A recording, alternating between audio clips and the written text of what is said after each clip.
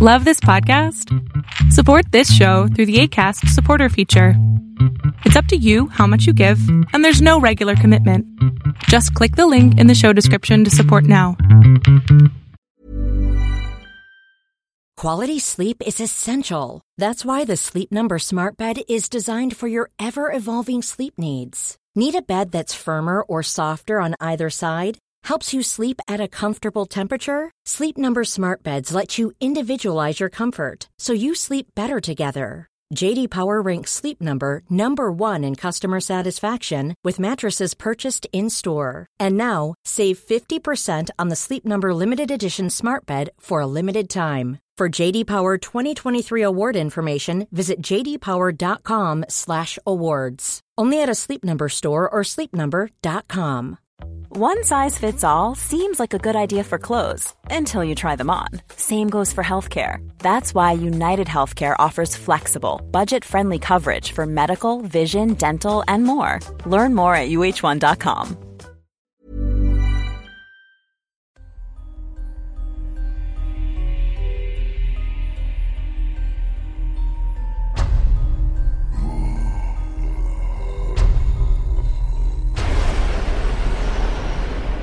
Welcome to Tales to Terrify.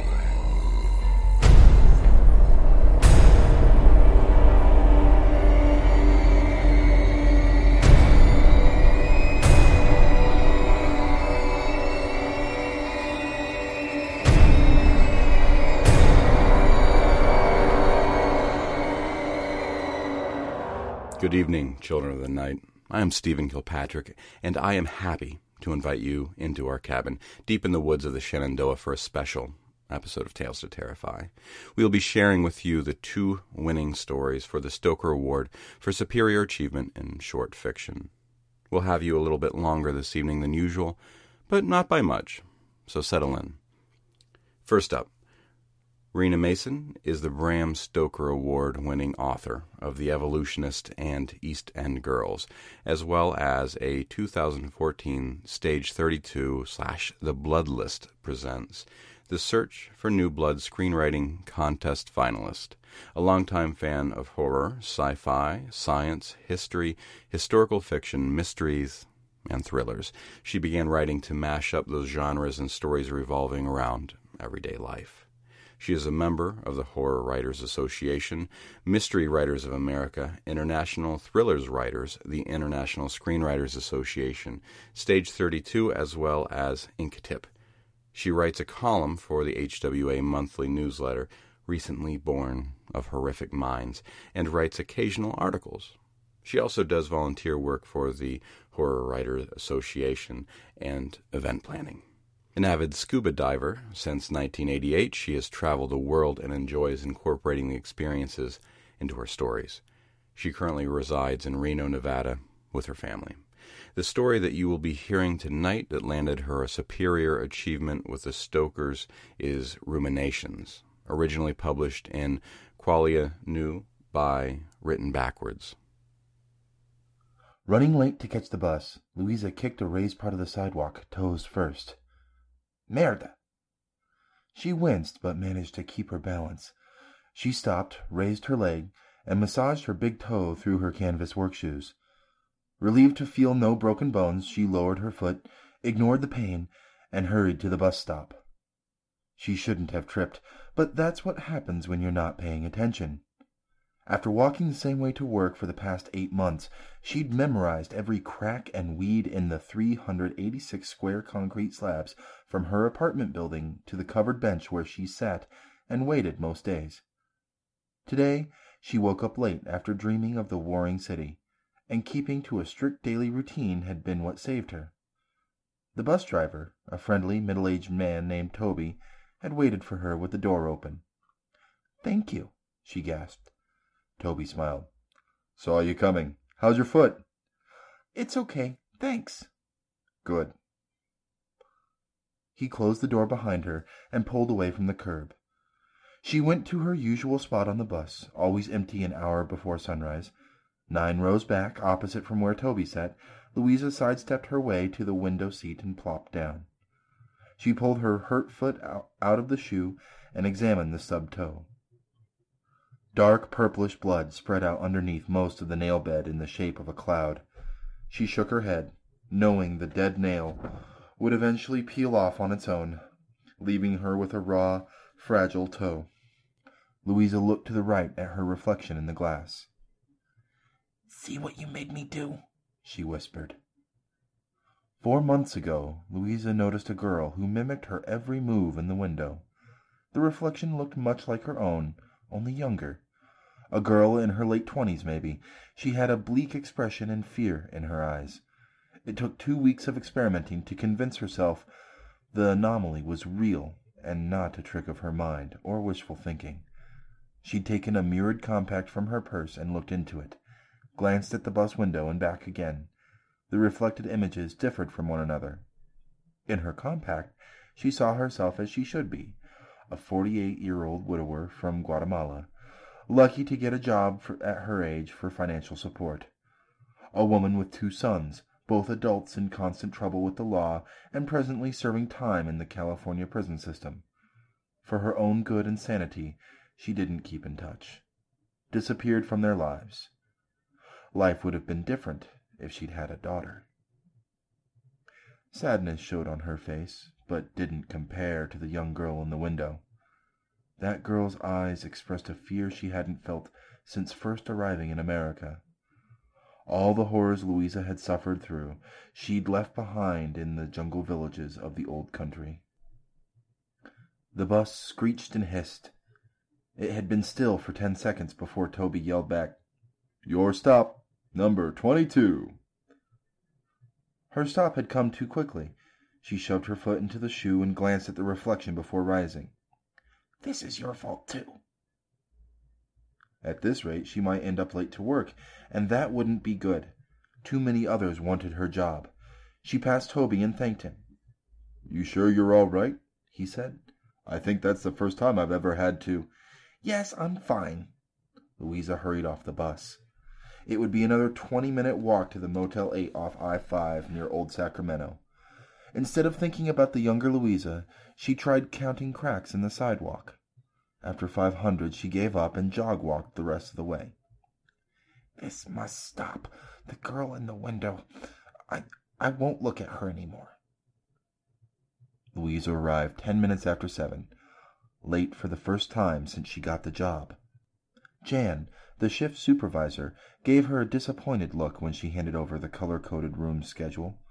Louisa glimpsed the green circular sticker on the upper right corner of the paper and held back a groan.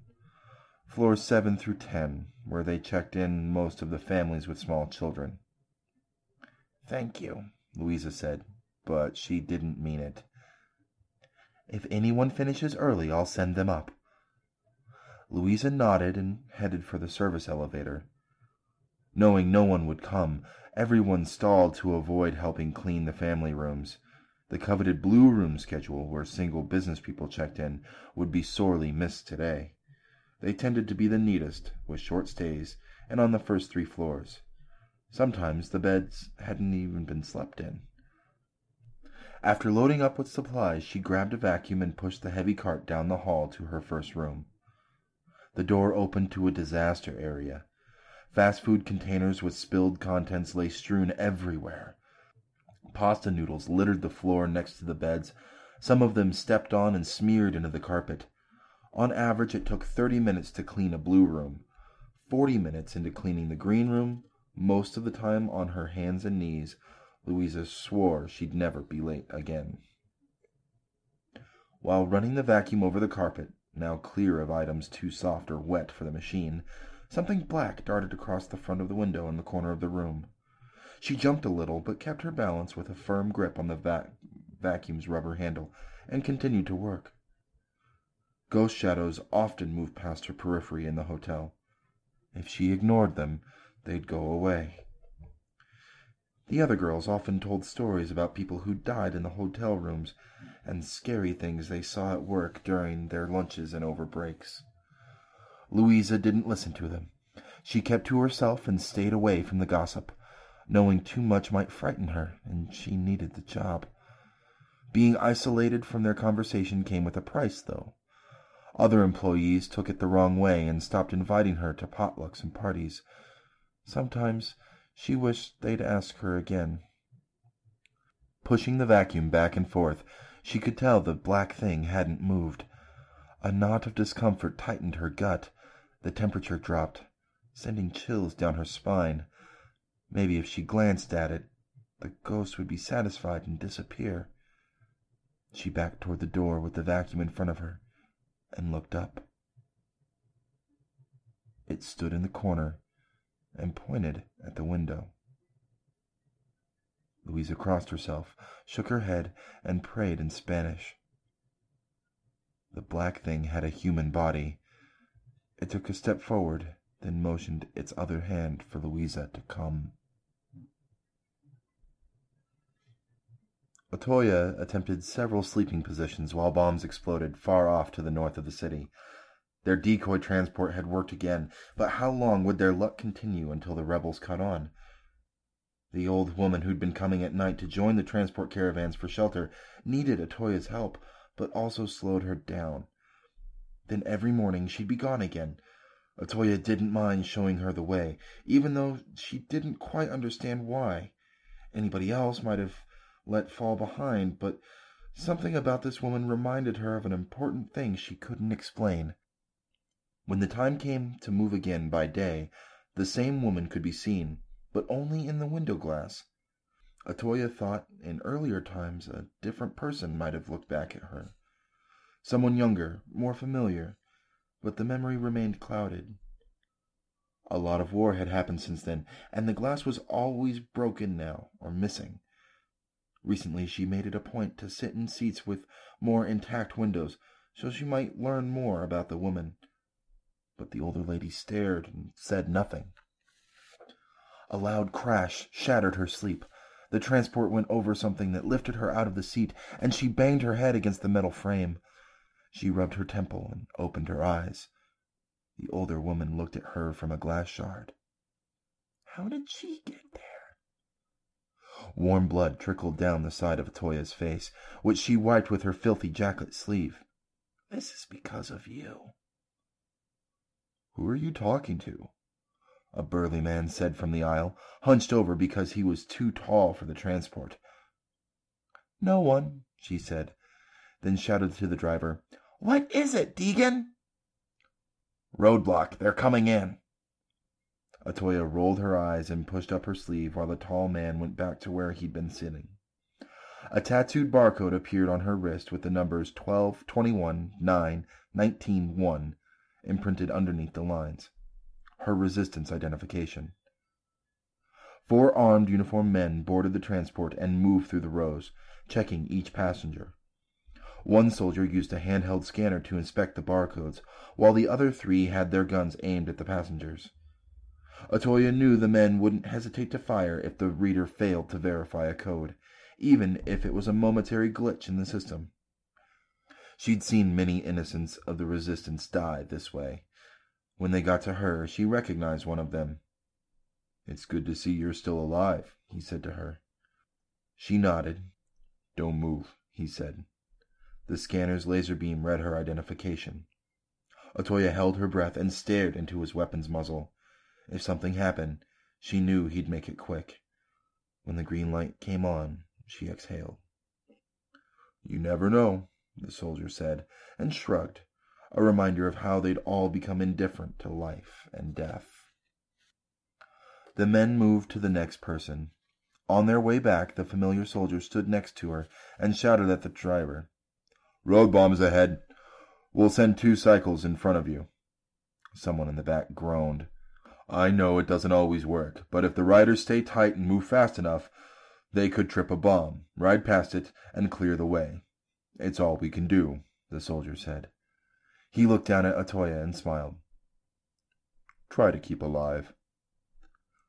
Where's the decoy traveling tonight? You know I can't tell you. She did, but it never hurt to ask. You'll be safe, he said, and gripped her shoulder. We need you in one piece for the genetics module transfer. The soldier released his hold and exited the transport. My father's memories and knowledge broken down and injected into my brain. It would happen soon. Atoya had been mentally preparing for it. Her mind would be a jumbled mess for a day or two, but then she'd have all the knowledge to create the genetic weapons her father had worked on before the rebels eliminated him. The rebels and resistance had warred for millennia. They destroyed many places and then moved on and ruined more. Her father had discovered a way to infect the enemy on a genetic level, a way to break down the chemicals that made them up. Atoya looked at the woman in the glass. My revenge. It's coming. Engines rattled and shook the transport as the driver put them back in gear. They'd soon be crossing terrain with hidden mines. She shifted in the seat, feeling anxious and warm. An enormous shadow surrounded them and loomed overhead. Some of the others strained their necks to the side and leaned their heads to look up.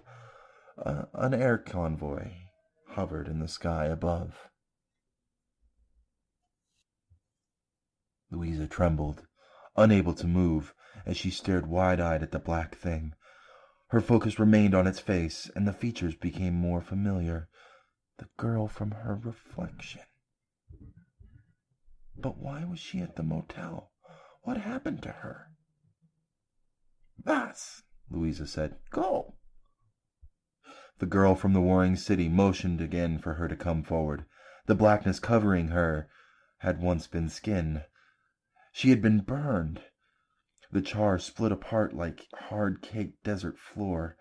Red showed between the cracks. Bloody, raw flesh. Louisa winced. Perhaps the girl wanted to tell her what happened. Louisa's foot resisted stepping forward. Tears welled in her eyes, and she shook her head. No. The girl didn't leave. Louisa took several deep breaths, trying to compose herself. Maybe she would pass out and the vision would go away. After several minutes of feeling nothing but dizziness and nausea, she looked down at the carpet to avoid seeing the girl. Louisa continued to shake, but keeping her focus elsewhere helped. Only then did her body allow her to step toward the window. Burnt feet and legs filled her periphery. She lifted her head and stopped. The girl pointed out the window. Louisa felt her body rise from the floor and float closer. Her body came to rest inches from the window, with her feet on the carpet. Reflections moved in the glass, but not the same way they did outside. The images differed. Cars sped across the I-5 in the distance, but up close, what she saw in the window confused her. Louisa shifted her focus back and forth between the two scenes, and they didn't make sense. The reflected landscape had been destroyed. She recognized it now. The warring city. Charred bodies and remnants of an exploded bus littered a road. A large shadow blackened the scene. A rectangular airplane, like a floating semi-trailer, hovered above the carnage. Louisa moved closer, pressed her forehead against the glass. One of the burnt people came into focus, and Louisa gasped. The eyes. They'd been removed, but after the body had been burned. The sockets were nothing but dark caverns surrounded by bloody rims. Their empty depths extended to the back of the girl's skull. Her brain, everything, gone. Something covered in soot and hardly distinguishable had melded into the palm of the charred woman's hand. A black bag with white stars drawn on it. "Como?" she said, turning to the burnt woman for an answer. No one stood in the corner. "They've sent an air convoy to protect us," Atoya said. Two men up front turned around and looked at her. The man in the back, who'd groaned earlier about the cycle, spoke up. "Oh yeah, I'm sure it's here for me, because I dig trenches. Most valuable member of the resistance." He laughed. His glare bore into her, but Atoya kept quiet. Yorn had always been a disagreeable bastard, but she didn't feel like getting up and kicking his ass. She rolled her eyes at the others, and they grinned, then returned to what they'd been doing. A sudden forward lurch, then back, and the transport traveled on. Air convoys tended to be an inaudible stalking shadow, loaded with weapons, explosives, and soldiers on the ready. The cycles, stripped down for speed, made a high-pitched whirring sound, but so far ahead they'd be silent. Cyclists had one weapon, a Reaper caplet, to be taken if caught by the rebels. Everything remained quiet except for the transport, which needed a new suspension and bounced and squeaked over the bumpy terrain. A dull pop sounded from the road ahead. The transport jerked to a stop. Everyone stood and looked forward. Plumes of smoke had shot into the air. The air convoy moved forward to investigate. Deeg, the transport driver, turned up his signal receiver. Loud static, then a voice. "Cyclist triggered a mine. Sped past, both unharmed." Everyone clapped and cheered. The tall man looked at Otoya and winked. "Stop it," Deegan shouted. "I need the numbers." When it quieted, the air convoy's navigator relayed land coordinates for Deeg to follow in order to avoid the massive road haul left by the bomb. All 15 passengers scrambled to find openings to look through when they went around the exploded mess. Shadows made by the transport stretched farther across the road and crept onto the land. Soon it would be dark. Otoya knew she'd come, the woman who reminded her of something she did not understand. Her mother had died giving birth. Her father disappeared into the laboratories after that, raised by soldiers and other members of the resistance who cared for her while her father found a way to destroy the rebels. She knew nothing else. At the first transport stop, the final checkpoint before leaving again for a safe place to spend the night, Otoya saw the woman in line. She had something clutched to her chest and a look of fear on her face. The people in front of her had rolled up their sleeves ready to be scanned. Before the woman moved, Otoya approached. The stranger turned to her and spoke in an unfamiliar language. Otoya took the foreigner by the arm, leaned in and shushed her. The woman nodded. Together they walked away from the end of the line to an isolated area around the side of the checkpoint. The woman whispered gibberish and reached into the bag she had a death grip on earlier. Otoya paused, and the stranger recognized her hesitation, stopped talking, and smiled. She took something Otoya had never seen before from a carryall. Yellow, long, and curved. The woman pulled the top back, and Otoya jumped a little. This made the stranger giggle, but Otoya didn't think it funny, and would have snapped the woman's neck if she thought her dangerous. The woman peeled the sides down and took a bite, chewed, smiled again, and handed the thing over. Otoya took the yellow thing out of respect, smelling it. Slow and cautious at first, she took a few bites, and a pasty sweetness of exotic flavor filled her mouth. Then she devoured the yellow thing with ravenous fervor. The foreigner smiled and appeared satisfied. Otoya reached into her black carryall. She'd used white stones found roadside during one of her transport trips to decorate it with stars. Drawing had always been one of her favorite things to do. Many people of the resistance had complimented her on the beautiful sketches she'd created from the ashes of the ruined cities. The woman watched and inspected the bag. A soldier startled both women. He'd been the familiar one. Otoya didn't know his name, didn't want to. She'd seen too many soldiers disappear from her life, and she liked this one. "What are you doing over here?" he said. "Helping this woman." "What is in your hand?" "The skin of something I ate." Otoya let it drop to the ground. "It's time to go." "Can you get us both on the transport?" "Of course." Otoya looked up at the soldier in the most seductive way she knew how. "Without going through the line, I mean." "But—" "Please, I'm begging you. It's important. She's with me." The woman stood silent and unmoving, waiting as if she had done this before. "You know I can't." "Then I'll stay here." "Damn it, you're stubborn." Otoya smiled. "Come on, then." The soldier escorted them to the bus with his weapon pointed ahead. "You look very official. What's your name?" I've seen you for years, and now you ask me my name? You're helping me. Yes, I'm asking your name. Vento. I like it. Thank you for helping us, Vento. Who is she? Vento nodded at the old woman. No questions. Maybe I'll tell you after the module injection. You might forget. Then I forget. Maybe you should too. None of the other soldiers questioned Vento when he escorted the two women onto the transport. Atoya took a seat next to some window glass. No reflection appeared. Maybe because of the darkness? Maybe because she's here? The foreigner sat next to her and smiled. An hour into the ride, the woman's head rested against her shoulder. She'd fallen asleep, and eventually Atoya did the same.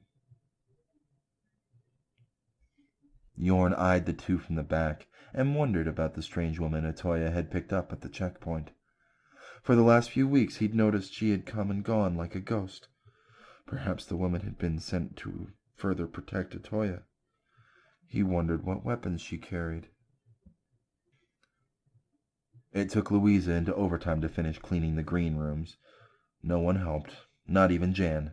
During lunch, the other women kept to themselves. Louisa spent the entire day working slower than normal and thinking of the young girl. Why had she been burnt, killed? Whether or not she came to warn her, or if she just lost her mind and imagined it all. With thoughts of the girl on her mind, Louisa almost walked past the bus stop. The deafening rattling of the engine snapped her out of the daze. The late afternoon bus drivers changed every other day. She slid her pass and chose a different seat than normal, but it didn't matter. Moments later, the younger version of the woman appeared in the glass, uncharred and undamaged. She looked happier.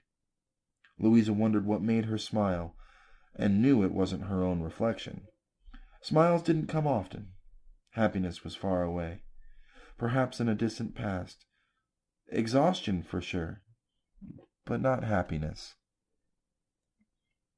When she got home, Louisa reheated leftovers and ate with the television on, then showered and went to bed. Sleep came late, even though she'd been tired and would have passed out before dinner had it not been for the beeping microwave. The warring city exploded into her dreams, bombs and gunfire in the distance, ruined places, Louisa waiting in line. The girl took Louisa by the arm and walked her to the side of a building. Soldiers scanned the arms of those at the front of the line. Louisa knew she wouldn't pass. She tried to explain about seeing her burnt ghost and thanked the young doppelganger for protecting her, but in her dreams Louisa spoke Spanish. The people of the warring city spoke a language she'd never heard before. For the first time in her dreams, Louisa brought her purse. The girl looked thin and hungry, so she'd reached in and found a banana. The girl jumped as Louisa peeled it, which made her laugh. The girl carried a bag too, but it looked like a backpack for school, black with white, hand-drawn childlike stars. Louisa somehow knew this girl had been deprived of a childhood, and she wanted to make it right. The chance to have a daughter, even if only in her dreams. One of the soldiers approached and startled them. Louisa could tell he liked the girl, and maybe the girl had felt something for the soldier too. He helped them bypass the line and onto an old bus with boarded windows and torn seats. In the back, a strange man watched the young girl. Louisa didn't like the way he stared. Blaring electronic sounds jolted Louisa awake. The dream world dissolved as she opened her eyes. She turned off her alarm clock, then started her daily routine. For the first time since her husband had died, looking around and counting were far from her mind as she made her way to the bus stop. The man at the back of the bus occupied her thoughts, the last bit of dream she remembered. His expression disturbed her. "You sure you're okay?" Toby said, looking concerned. Louisa slid her pass, and a wave of vertigo forced her to grab the metal handrail. "Give me a minute." Louisa recovered and went to her seat. hoping to see the girl. Stars from the vertigo blurred her vision of the window. Stars! The backpack! The girl dies. Ay, mija, she whispered to the glass. Tears welled and rolled down her cheeks. The thought of losing her dream daughter. She touched the cool window. Where could you be? She'd been asleep on that bus before Louisa woke up. If only she could go back and warn her. Louisa arrived at work before anyone else. Jan had still been working on the room schedule when Louisa went into her office. You're early, Jan said. Making up for yesterday.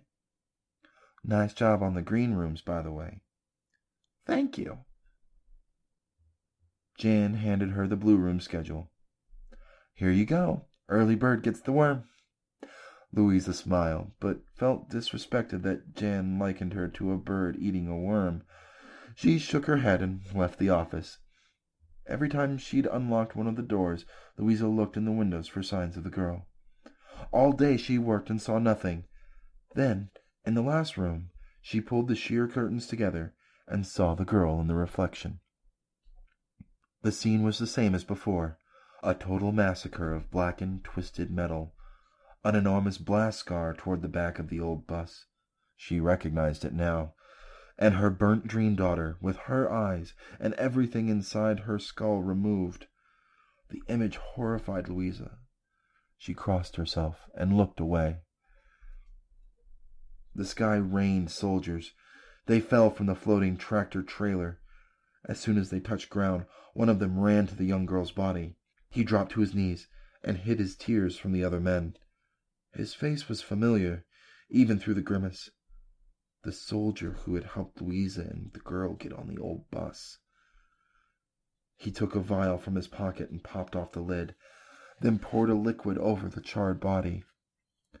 She glowed bright green from head to toe, then crumpled to ash.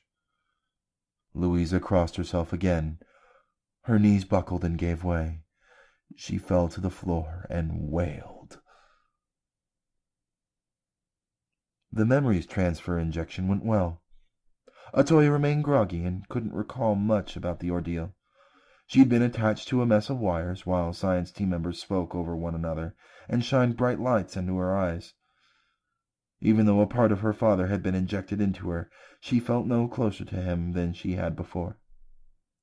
The disconnection made her sad, and melancholy followed her as she drifted off to sleep. She remembered Vinto smiling down at her, telling her everything would be all right. Atoya sensed him nearby. She forced her eyes open to the shadow of the air convoy above. She picked up on Vinto, but perceived nothing from her father's memories. She would be happy to see the older woman again, but knew she needed rest before her arrival to help her get on the transport. Atoya looked forward to the warmth of her body sitting next to her. The foreign woman comforted Atoya and made her feel safe. The next time she woke, they'd stopped at a checkpoint. Atoya got off the bus and looked around. Relief coursed through her, and she smiled when she saw the older woman waiting at the side of the building. Atoya neared, and the foreigner approached her with happiness. She opened her arms and wrapped them around Atoya. Atoya didn't understand the physical greeting. Then a look of dread came across the woman's face. As they walked back to the side of the building, the woman's incessant gibberish intensified. Atoya stopped, placed her hands on the woman's shoulders, and in a calm, clear voice, told her everything would be all right. The foreigner relaxed, then reached into her bag and took out another one of those yellow things. Atoya accepted and wolfed it down. Once more, Minto escorted them onto the transport. The old woman nudged Atoya forward so she walked next to him. How long will it take to get to the lab? Not long. 2 moons.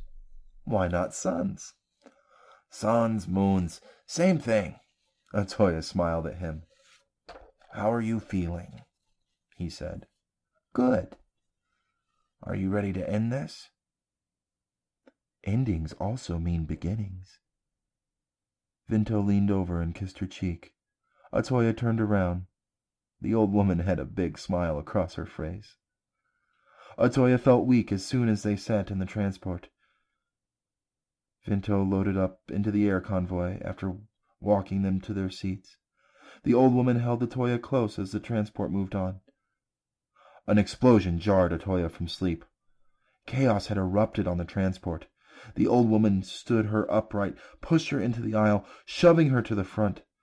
Frightened, Atoya grabbed the rails. She got caught among others fleeing the transport. Deegan's throat had been slit. Blood spray covered everything. Forceful hands pushed her toward the door. The old woman was no longer behind her. Atoya grabbed the handrail, dug her boots into the rubber padding on the floor, and held her ground. The old woman struggled with Yorn. He held a blade and brought it down into her chest. Atoya screamed. The old woman looked back, yelled at Atoya, and then pulled something in Yorn's coat. The tall man in back shouted, "He's got mines!" Everyone pushed in a wave. Atoya lost her grip and flew out the doorway.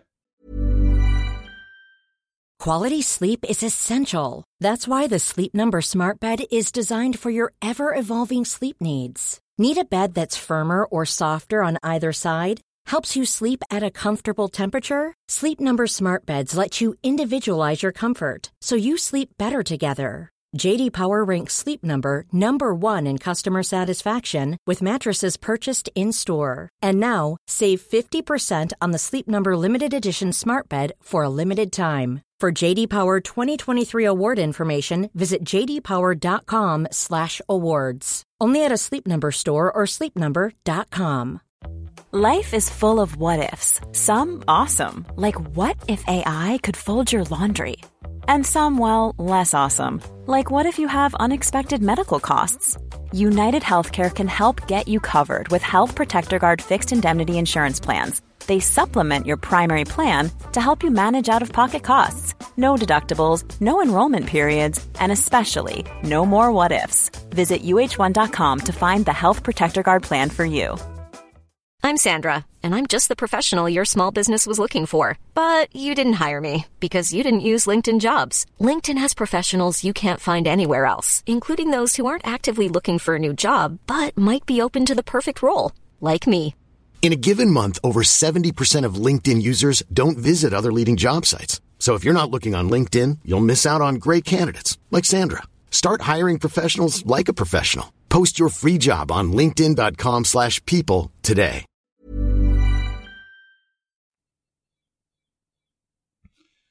Louisa didn't trust the man in the back of the bus. She'd awakened before the crash and saw him kill the driver. She pretended to be asleep like everyone else. He hurried back to his seat and waited for the bus to hit something and cause a commotion. Louisa knew he wanted to hurt the young girl, take her eyes and brain. She couldn't let it happen. As soon as the bus crashed, Louisa got the girl up and pushed her into the moving crowd, then ran to the back and tackled the man, hoping he hit his head and get knocked out. That didn't happen. While Louisa fought him, she felt things under his coat. They reminded her of grenades she'd seen government forces use during her country's civil war. Then the man stabbed. Adrenaline pumped so hard through her body, the pain distant. Louisa thought of the young girl. She saw her and shouted, "Te amo, mi hija!" and pulled a pin from one of the devices in the man's jacket. His eyes widened. Louisa pulled him close, forcing the knife deeper into her chest. She held him with a strength she'd never known. Then all went silent before bright light swallowed. Atoya awoke on something soft, but itchy green. She sat up and moved her palm across the tips, and they tickled her skin. She rolled over and saw the old woman's carryall. Atoya lay there, admiring a blue sky that was familiar and yet not quite. She wondered if it might have been one of her father's memories. Tall buildings surrounded her, still intact and new. Concrete flesh instead of steel and brick skeletons she'd been more accustomed to seeing. Dark shadows took shape and descended from the clouds in a formation she recognized. Rebel air convoys filled the sky. Otoya rose and ran with the old woman's bag clutched in her hands. She needed to find safety, and a lab where she could wait for the resistance. And Vinto, they would help her. The memories of her father would save this world. That was Rena Mason's Ruminations, as read by our own editor, Philip Oldham. Philip Oldham is a Colorado native, a jack of all trades, working in everything from construction to retail to IT. He's currently working on getting his degree in English and digital media production, living near Denver with Sweeney Todd, the psycho cannibal cat. Philip enjoys reading, gaming, and figuring out how to not burn his kitchen down while making something delicious. He's joined the district with the hope of giving something back to the podcast and the community, which has brought such fun and adventure to his life. Our second story of the night is from Usman T. Malik. Usman T. Malik is a Pakistani vagrant camped in Florida. He reads Sufi poetry, likes long walks, and occasionally strums naats on the guitar. His fiction has won the Bram Stoker Award and has been nominated for the Nebula. His stories have appeared or are forthcoming in the year's best dark fantasy and horror, the year's best YA speculative fiction, the best science fiction and fantasy of the year's best weird fiction, Tor.com, the Apex Book of World SF, Nightmare, Strange Horizons, and Black Static, among other venues. He is a graduate of Clarion West. In December 2014, Usman led Pakistan's first speculative fiction workshop in Lahore in conjunction with Desi Writers Lounge and Liberty Books. Our story for the night will be the vaporization enthalpy of a peculiar Pakistani family. The solid phase of matter is a state wherein a substance is particularly bound. To transform a solid into a liquid, the intermolecular forces need to be overcome, which may be achieved by adding energy. The energy necessary to break such bonds is, ironically, called the heat of fusion. On a Friday after Jummah prayers, under the sturdy old oak in their yard, they came together as a family for the last time. Her brother gave in and wept as Tara watched, eyes prickling with warmth that wouldn't disperse no matter how much she knuckled them or blinked. "Monsters," Sohail said, his voice raspy. He wiped his mouth with the back of his hand and looked at the sky, a vast whiteness cobblestoned with heat. The ploughed wheat fields beyond the step on which their house perched were baked and khaki and shivering a little under Tara's feet. An earthquake or a passing vehicle on the highway. Perhaps it was foreknowledge that made her dizzy. She pulled at her lower lip and said nothing. "Monsters," Sohail said again. "Oh God, Abi, murderers." She reached out and touched his shoulders. "I'm sorry." She thought he would pull back. When he didn't, she let her fingers fall and linger on the flame-shaped scar on his arm. So it begins, she thought. How many times has this happened before, pushing and prodding us repeatedly until the night swallows us whole? She thought of that until her heart constricted with dread. "Don't do it," she said. "Don't go." Sohail lifted his shoulders and drew back his head, watched her wonderingly, as if seeing her for the first time. "I know I ask too much," she said. "I know the customs of honor, but for the love of God, let it go. One death needn't become a lodestone for others. One horror needn't—" But he wasn't listening, she could tell. They would not hear, nor see, nor smell once the blood was upon them. Didn't the scriptures say so?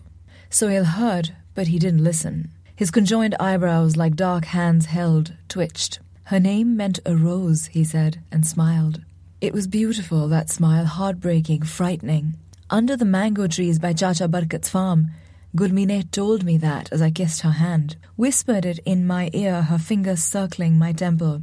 A rose blooming in the rain. Did you know that?" Tara didn't. The sorrow of his confession filled her now as it did the certainty of his leaving. "Yes," she lied, looking him in the eyes. God, his eyes looked awful, webbed with red, with thin tendrils of steam rising from them. A rose God gave us and took away because he loved her so. "Wasn't God," Sohail said, and rubbed his fingers together. The sound was insectile. "Monsters." He turned his back to her and was able to speak rapidly.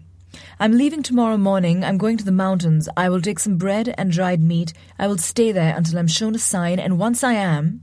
His back arched, then straightened. He had lost weight. His shoulder blades poked through the khadar shirt like trowels. I will arise and go to their homes. I will go to them as God's wrath. I will... She cut him off, her heart pumping fear through her body like poison. What if you go to them and die? What if you go to them like a steer to the slaughter, and Ma and I, what if months later we sit here and watch a dusty vehicle climb the hill, bouncing a sack of meat in the back seat that was once you? What if... But she couldn't go on giving name to her terrors. Instead, she said, if you go, know that we, as we are now, will be gone forever. He shuddered. We were gone when she was gone. We were shattered with her bones. The wind picked up. A whipping, chadar-lifting, sultry gust that made Tara's flesh prickle. Sohail began to walk down the steps, each with its own crop, tobacco, corn, rice stalks wavering in knee-high water. And as she watched his lean farmer body move away, it seemed to her as if his back was not drenched in sweat, but acid, that his flesh glistened not from moisture, but blood. All at once their world was just too much or not enough. Tara couldn't decide which. And the weight of that unseen future weighed her down until she couldn't breathe. My brother, she said, and began to cry. You're my little brother. Sohail continued walking his careful dead man's walk until his head was a wobbling black pumpkin rising from the last step. She watched him disappear in the undulations of her motherland, helpless to stop the fatal fracturing of her world, wondering if he would stop or doubt or look back. Sohail never looked back. Ma died 3 months later. The village menfolk told her the death prayer was brief and moving.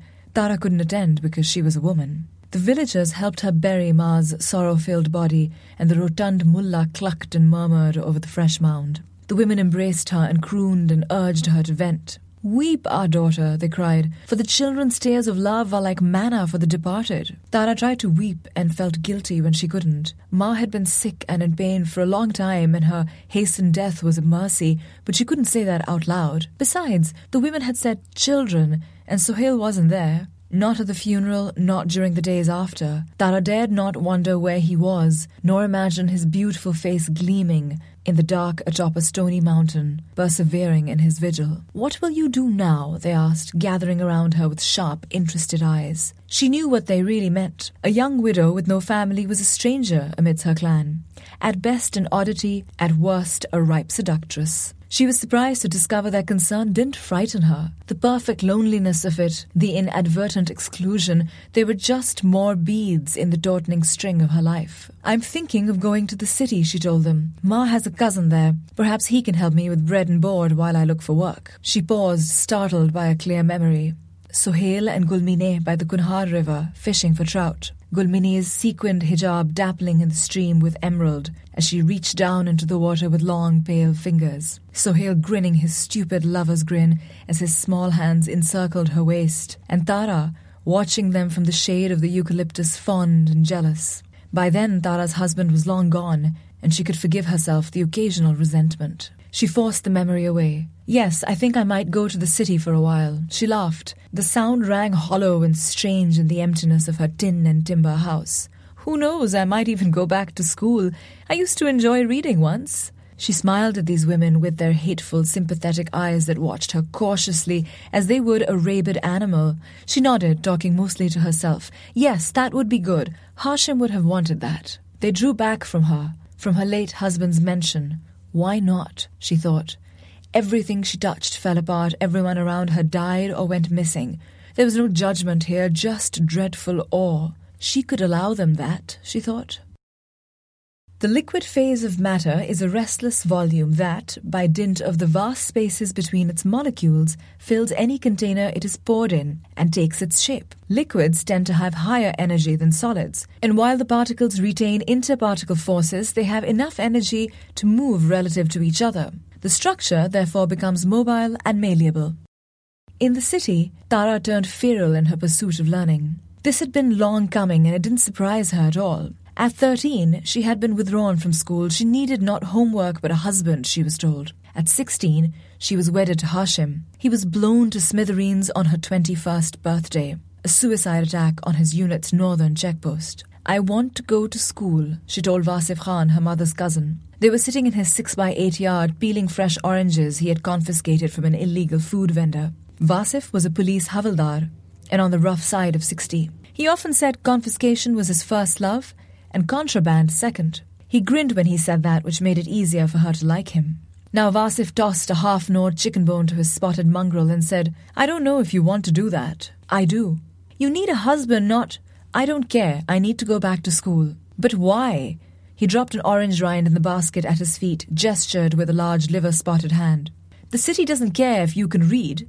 Besides, you can housekeep for me. I'm old and ugly and useless, but I have this tolerable house and no children. You're my cousin's daughter. You can stay here forever if you like." In a different time, she might have mistaken his generosity for loneliness, but now she understood it for what it was. Such was the way of age. It melted prejudice or hardened it. "I want to learn about the world," she said. "I want to see if there are others like me, if there have been others before me."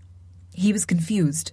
"Like you how?" She rubbed an orange peel between her fingers, pressing the fibrous texture of it in the creases of her flesh, wondering how much to tell him. Her mother had trusted him, yet Ma hardly had their gift, and if she did, Tara doubted she would have been open about it. Ma had been wary of giving too much of herself away, a trait she passed on to both her children, among other things. So now Tara said, "Others who need to learn more about themselves. I spent my entire childhood being just a bride, and look, I'm left with nothing, no children, no husband, no family." Vasif Khan looked hurt. She smiled kindly. "You know what I mean, uncle. I love you, but I need to love me too." Vasif Khan tilted back his head and pinched a slice of orange above his mouth, squeezing it until his tongue and remaining teeth gleamed with the juice. He closed his eyes, sighed, and nodded. "I don't know if I approve, but I think I understand." He lifted his hand and tousled his own hair thoughtfully. "It's a different time. Others my age who don't realize it don't fare well. The traditional rules don't apply anymore, you know. Sometimes I think that's wonderful. Other times it feels like the whole damn world is conspiring against you." "I understand." She rose, picking up her mess and his. "Thank you for letting me stay here." "It's either you or every hookah-sucking asshole in this neighborhood for company." He grinned and shrugged his shoulders. "My apologies. I've been living alone too long and my tongue is spoilt." She laughed loudly and thought of a blazing cliff somewhere from which dangled two browned, peeling, inflamed legs, swinging back and forth like human pendulums. She read everything she could get her hands on. At first, her alphabet was broken and awkward, as was her rusty brain, but she did it anyway. It took her 2 years, but eventually she qualified for FA examinations and passed on her first try. "I don't know how you did it," Vasif Khan said to her, his face beaming at the neighborhood children as he handed out specially prepared sweetmeat to eager hands. "But I'm proud of you." She wasn't, but she didn't say it. Instead, once the children left, she went to the mirror and gazed at her reflection, flexing her arm, making her flame-shaped scar bulge. "We all drink the blood of yesterday," she thought. The next day, she enrolled at Punjab University's BSc program. In biology class, they learned about plants and animals, flora and fauna, they call them. Things constructed piece by piece from the basic units of life, cells. These cells, in turn, were made from tiny building blocks called atoms, which were bonded by the very things that repelled their core, electrons.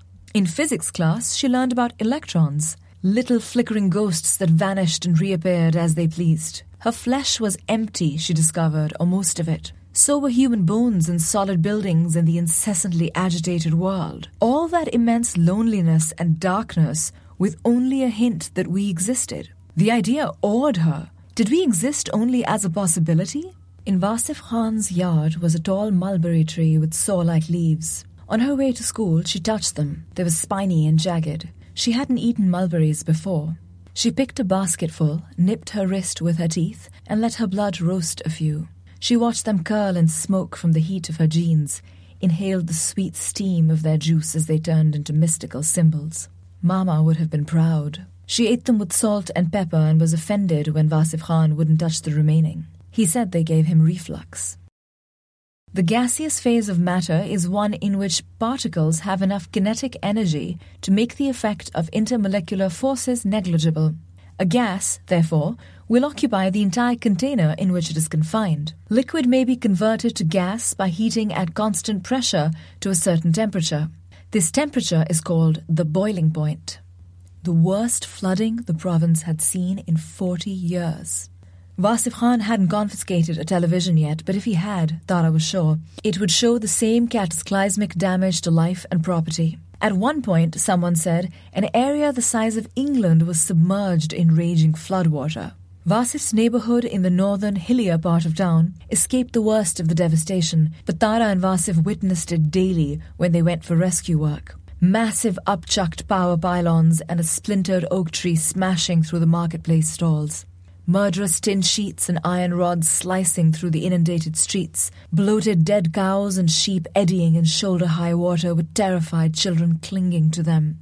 It poured at the towering steel and concrete structures, this restless liquid death that had come to the city. It ripped out their underpinnings and annihilated everything in its path. Tara survived these days of heartbreak and horror by helping to set up a small tent city on the sports fields of her university. She volunteered to establish a nursery for lost or displaced children and went with rescue teams to scour the ruins for usable supplies and corpses. As she pulled out the dead and living from underneath the wreckage, as she tossed plastic-wrapped food and dry clothing to the dull-eyed homeless, she thought of how bright and hot and dry the spines of her brother's mountains must be. It had been 4 years since she saw him, but her dreams were filled with his absence. Did he sit parched and caved in like a deliberate Buddha, or was he dead and pecked on by ravens and falcons? She shuddered at the thought and grabbed another packet of cooked rice and dry beans for the benighted survivors. The first warning came on the last night of Ramzan, Chandrat. Tara was eating bread and lentils with her foundling children in the nursery when it happened. A bone-deep trembling that ran through the grass, flattening its blades, evaporating the evening dew sitting on them. Seconds later, a distant boom followed, a hollow rumbling that hurt Tara's ears and made her feel nauseated. Later, she would learn that the blast had torn through the marble-walled shrine of Data Sahib, wrenching its iron fence from its moorings, sending jagged pieces of metal and scorched human limbs spinning across the walled part of the city. Her children sat up, confused and scared. She soothed them. Once a replacement was found, she went to talk to the tent city administrator. "I've seen this before," she told him once he confirmed it was a suicide blast. "My husband and sister-in-law both died in similar situations." That was not entirely true for Gulmine, but close enough. Usually one such attack is followed by another when rescue attempts are made.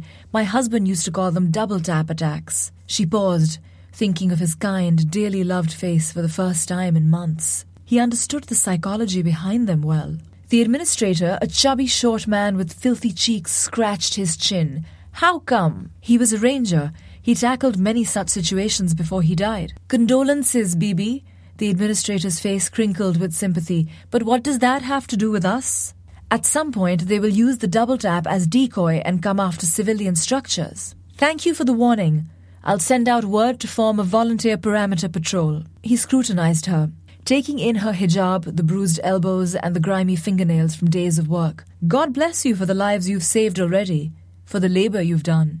He handed her a packet of boiled corn and alphabet books. She nodded absently, the charred bodies and boiled human blood swirling up from the shrine in her head, thanked him, and left. The emergency broadcast 30 minutes later confirmed her fear.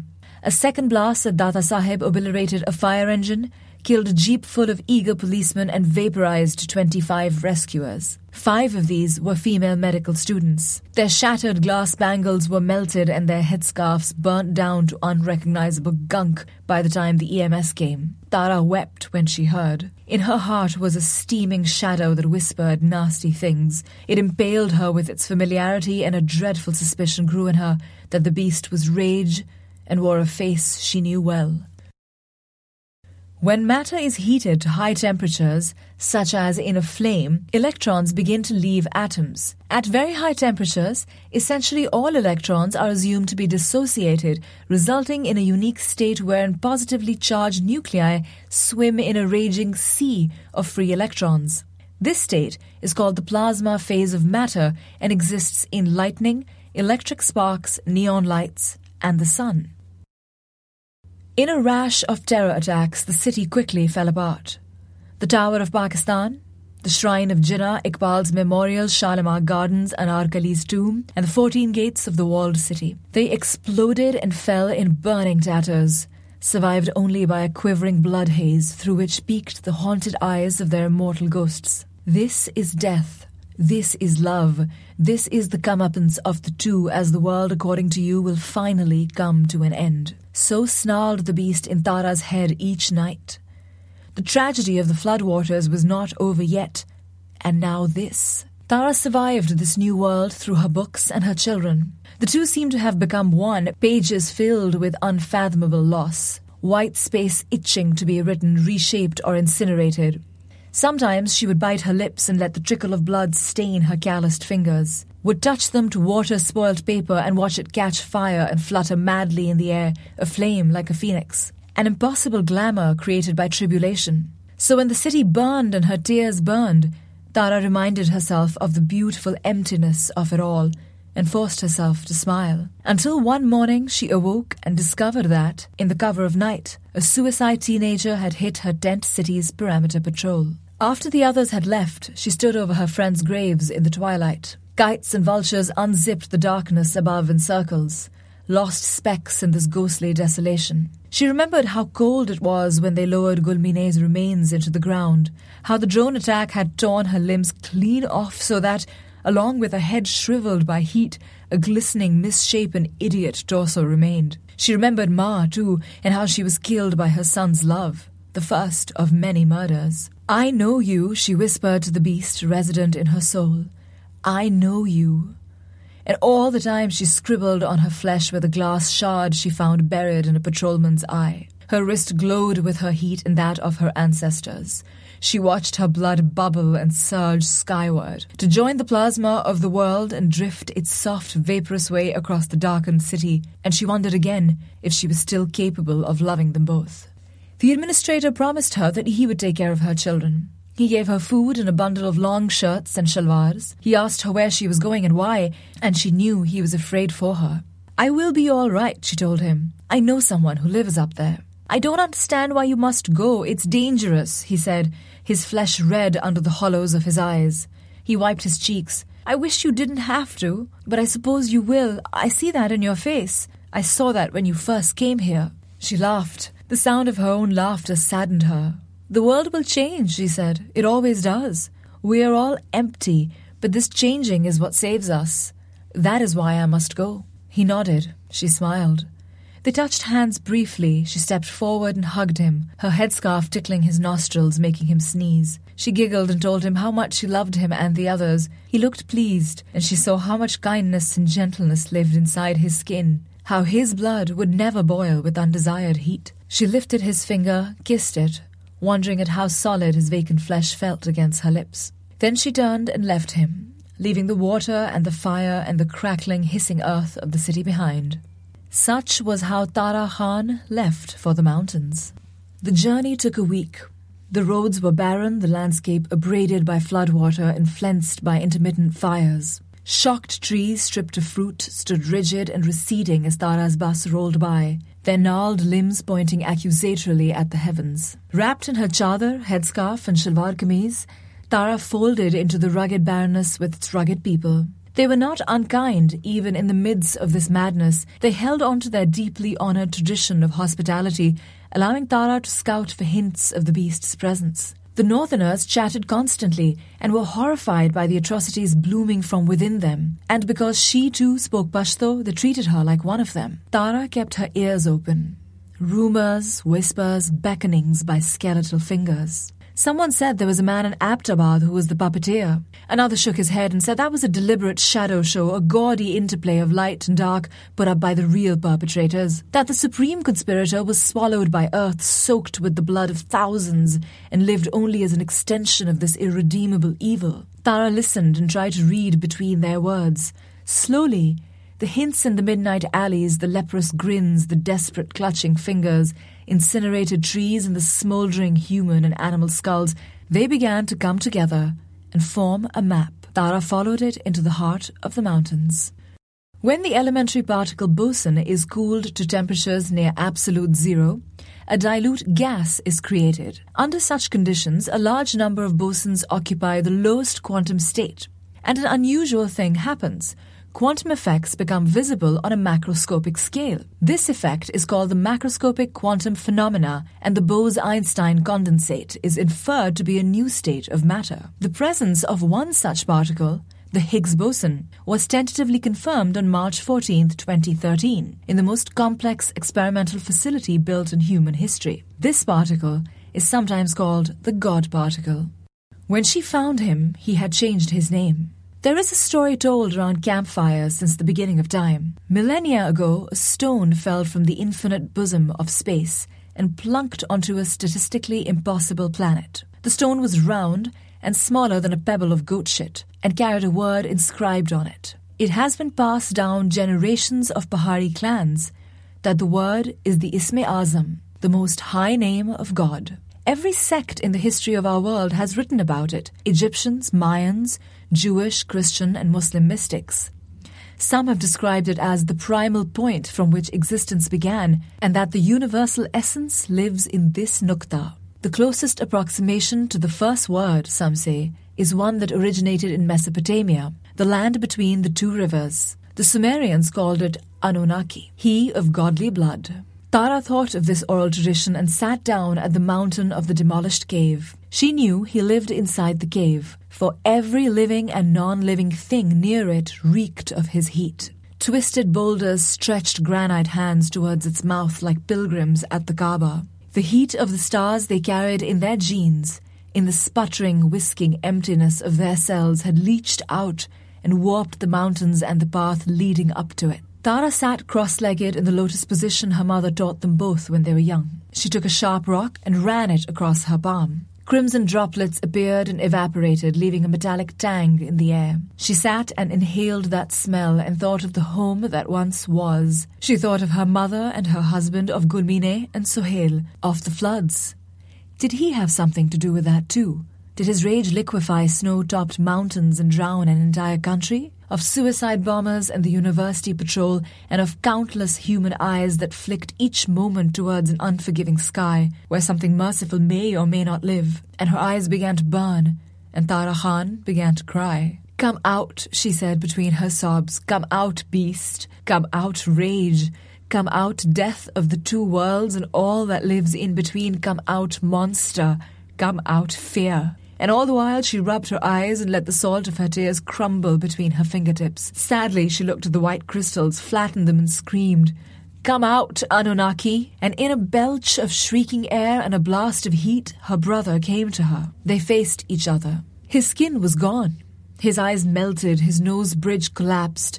The bones underneath were simmering white seas that rolled and shimmered across the constantly melting and rearranging meat of him. His limbs were pseudopodic, his movement that of a softly turning planet drifting across the possibility that is being. Now he floated toward her, on a glistening plane of his skin. His potent heat, a shifting locus of limp time-space with infinite energy roiling inside, touched her, making her recoil. When he breathed, she saw everything that once was and knew what she knew. "Salam," she said. "Peace be upon you, brother." The nukta that was him twitched. His fried vocal cords were not capable of producing words anymore. "I used to think," she continued, licking her dry lips, watching the infinitesimal shifting of matter and emptiness inside him, "that love was all that mattered, that the bonds that pull us all together are of timeless love. But it is not true. It's never been true, has it?" He shimmered and said nothing. "I believe in existing, in ex nihilo nihil fit. If nothing comes from nothing, we cannot return to it. Ergo, life has a reason and needs to be." She paused, remembering a day when he plucked a sunflower from a lush meadow and slipped it into Gulmine's hair. Gulmine Jan once was and still is, perhaps inside you and me. Tara wiped her tears and smiled. Even if most of us is nothing. The heat thing that her brother was slipped forward a notch.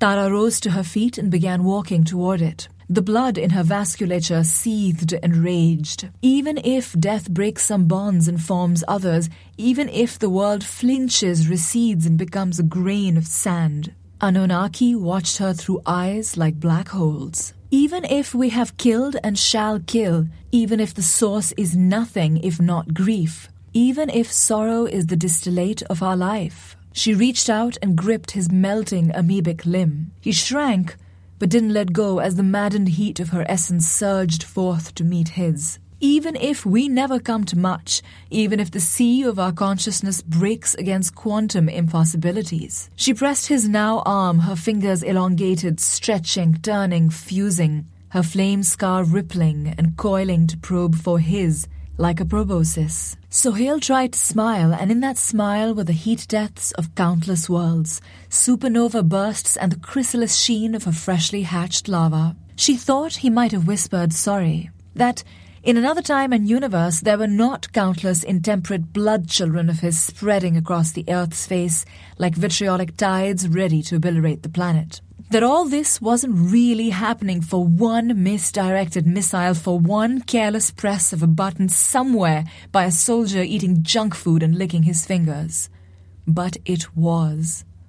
Tara had glimpsed it in his nukta when she touched him. Even if, she whispered, as his being engulfed hers in the thermonuclear reaction of matter and antimatter and fusion sparked and began to eradicate them both, our puny existence, the conclusion of an agitated, conscious universe, is insignificant. Remember, brother, that mercy will go on. Kindness will go on. Let there be gentleness, she thought. Let there be equilibrium if all we are and will be can survive in some form. Let there be grace and goodness and a hint of something to come, no matter how uncertain. Let there be possibility, she thought, as they flickered annihilatively and were immolated in some fool's idea of love. That was Osman T. Malik's The Vaporization Enthalpy of a Peculiar Pakistani Family, as read by Mavesh Murad. The recording was originally aired on Tor's podcast, Midnight in Karachi. She reads a lot of books, she loves dystopian fiction, and lives in Karachi, Pakistan, sometimes pretending the two aren't related. A link to her website will be in the show notes. That will be our show for the evening, Children of the Night. Join us again next week for another episode of Tales to Terrify.